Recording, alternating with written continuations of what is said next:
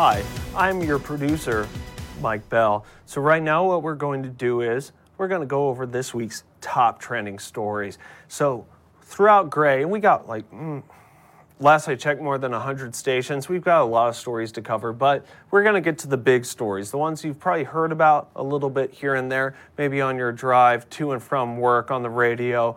We're going to go over those a little bit more in detail. But you want more detail, you want more information, you go to any of your local Gray websites, you're going to find a lot of information about these stories. So here we go. The first one we're going to cover, of course, is, you've probably heard about this, Kyle Rittenhouse was acquitted on all charges this week. So, brief reminder, Kyle Rittenhouse, 17 years old at the time, this was about a year and a half ago, went to Kenosha, Wisconsin because there were protests going on there over the shooting of another man there, whose name escapes me at the moment. So he was acquitted on all charges after he shot and killed two people, severely wounded another. Let's get a little bit more information here.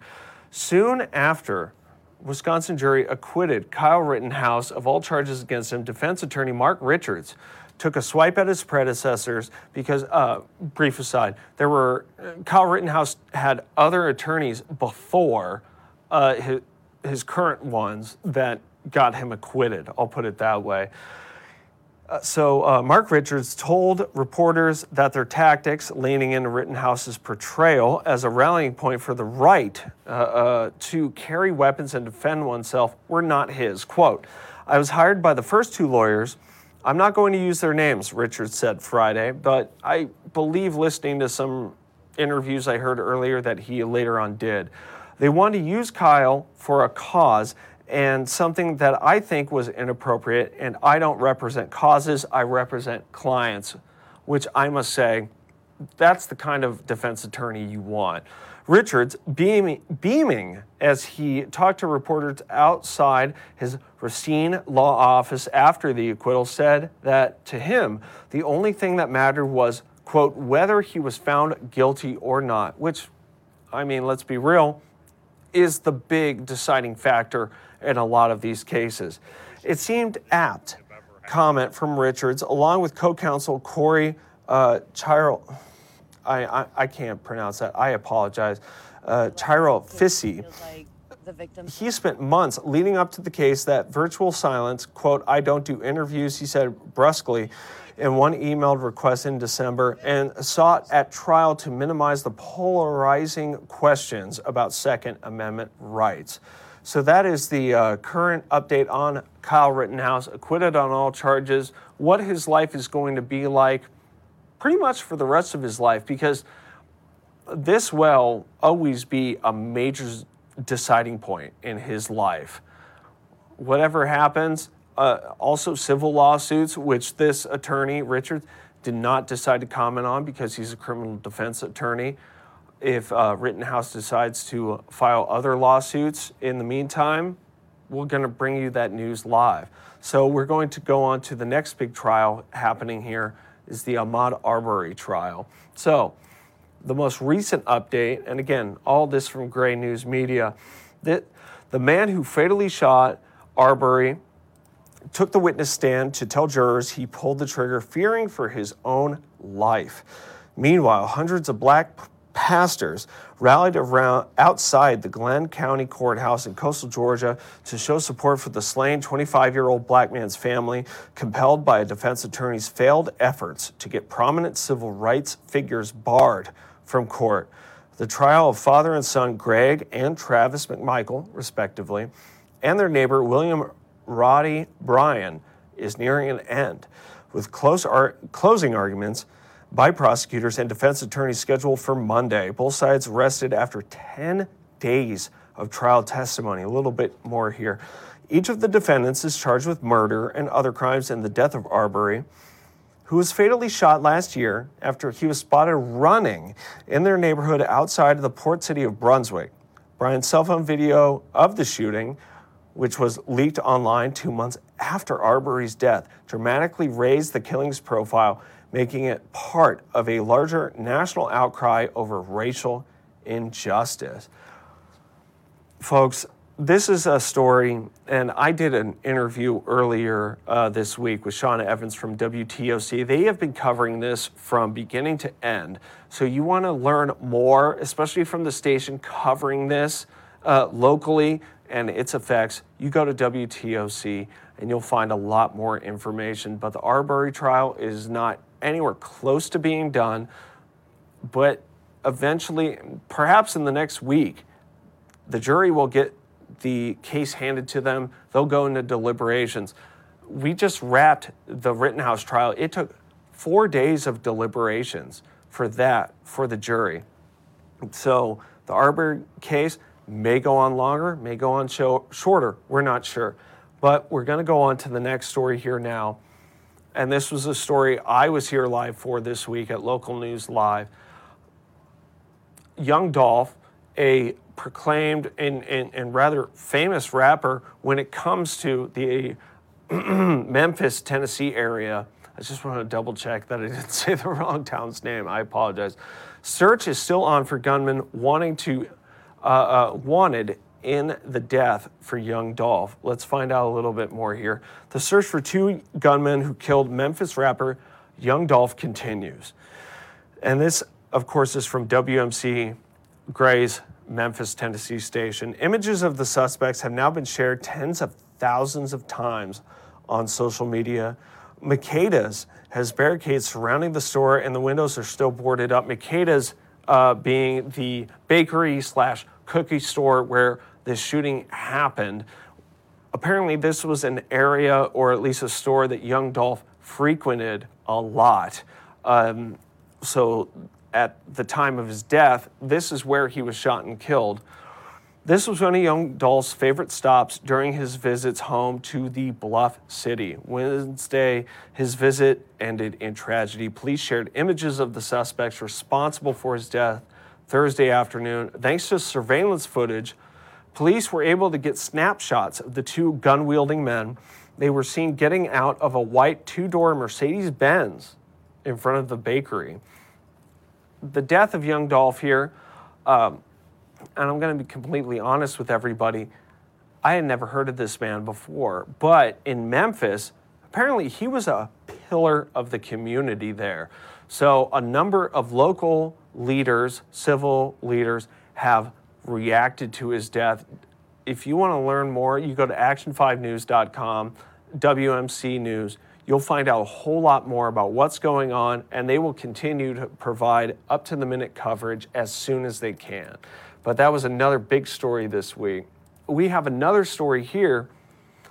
This is a little more late-breaking, and everyone, I know we've already been talking a lot about, well, literally we've been talking about several deaths already in this newscast.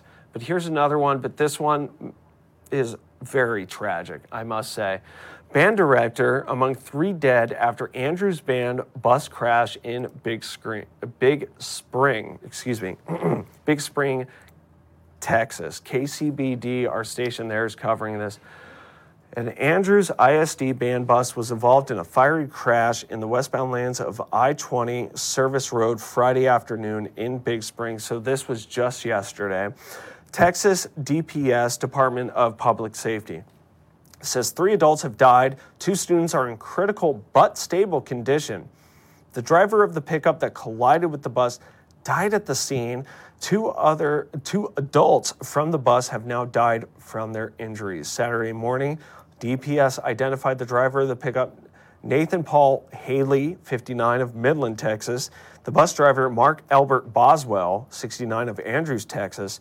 And Andrews ISD band director, 53-year-old Darren Kimbrough Johns, as the victims who died in Friday's crash.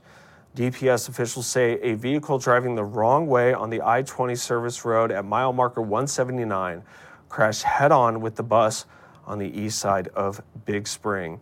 One more line here. Sergeant Justin Baker said a Ford F-350 entered I-20 traveling westbound in the eastbound lane, quote, for unknown reasons, end quote, while 3 Andrews charter buses were traveling eastbound in the same lane, leading to the collision. So this is a more recent story. that we're bringing to you now. Again, very tragic.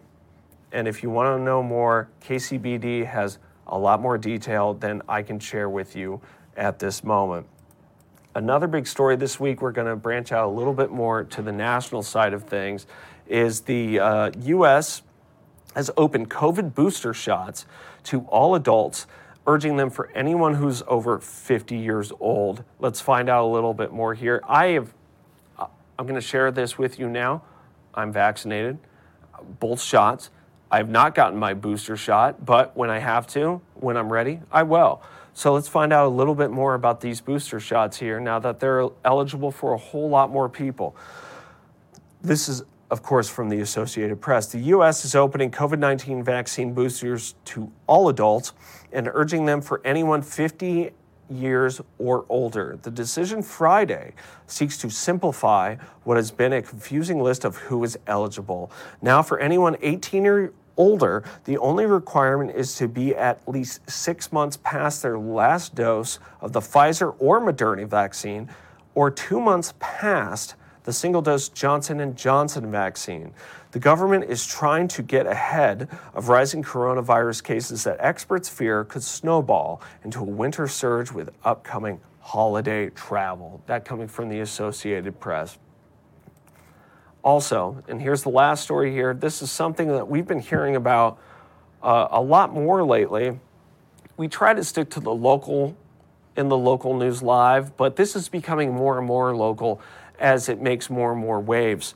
So let's see here. This is, photos of missing Chinese tennis star posted online.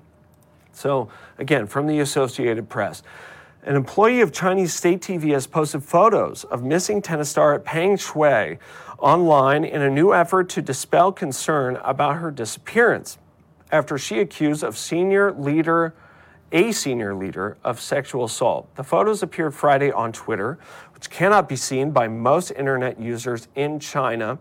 The state TV employee, Shen, wrote they were on Peng's account on the WeChat message service with the comment, quote, "Happy weekend."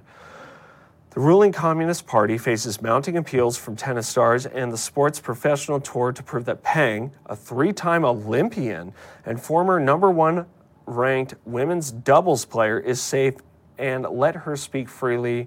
Meanwhile, the editor of a newspaper published by the party said Peng would, quote, "show up in public," end quote, soon.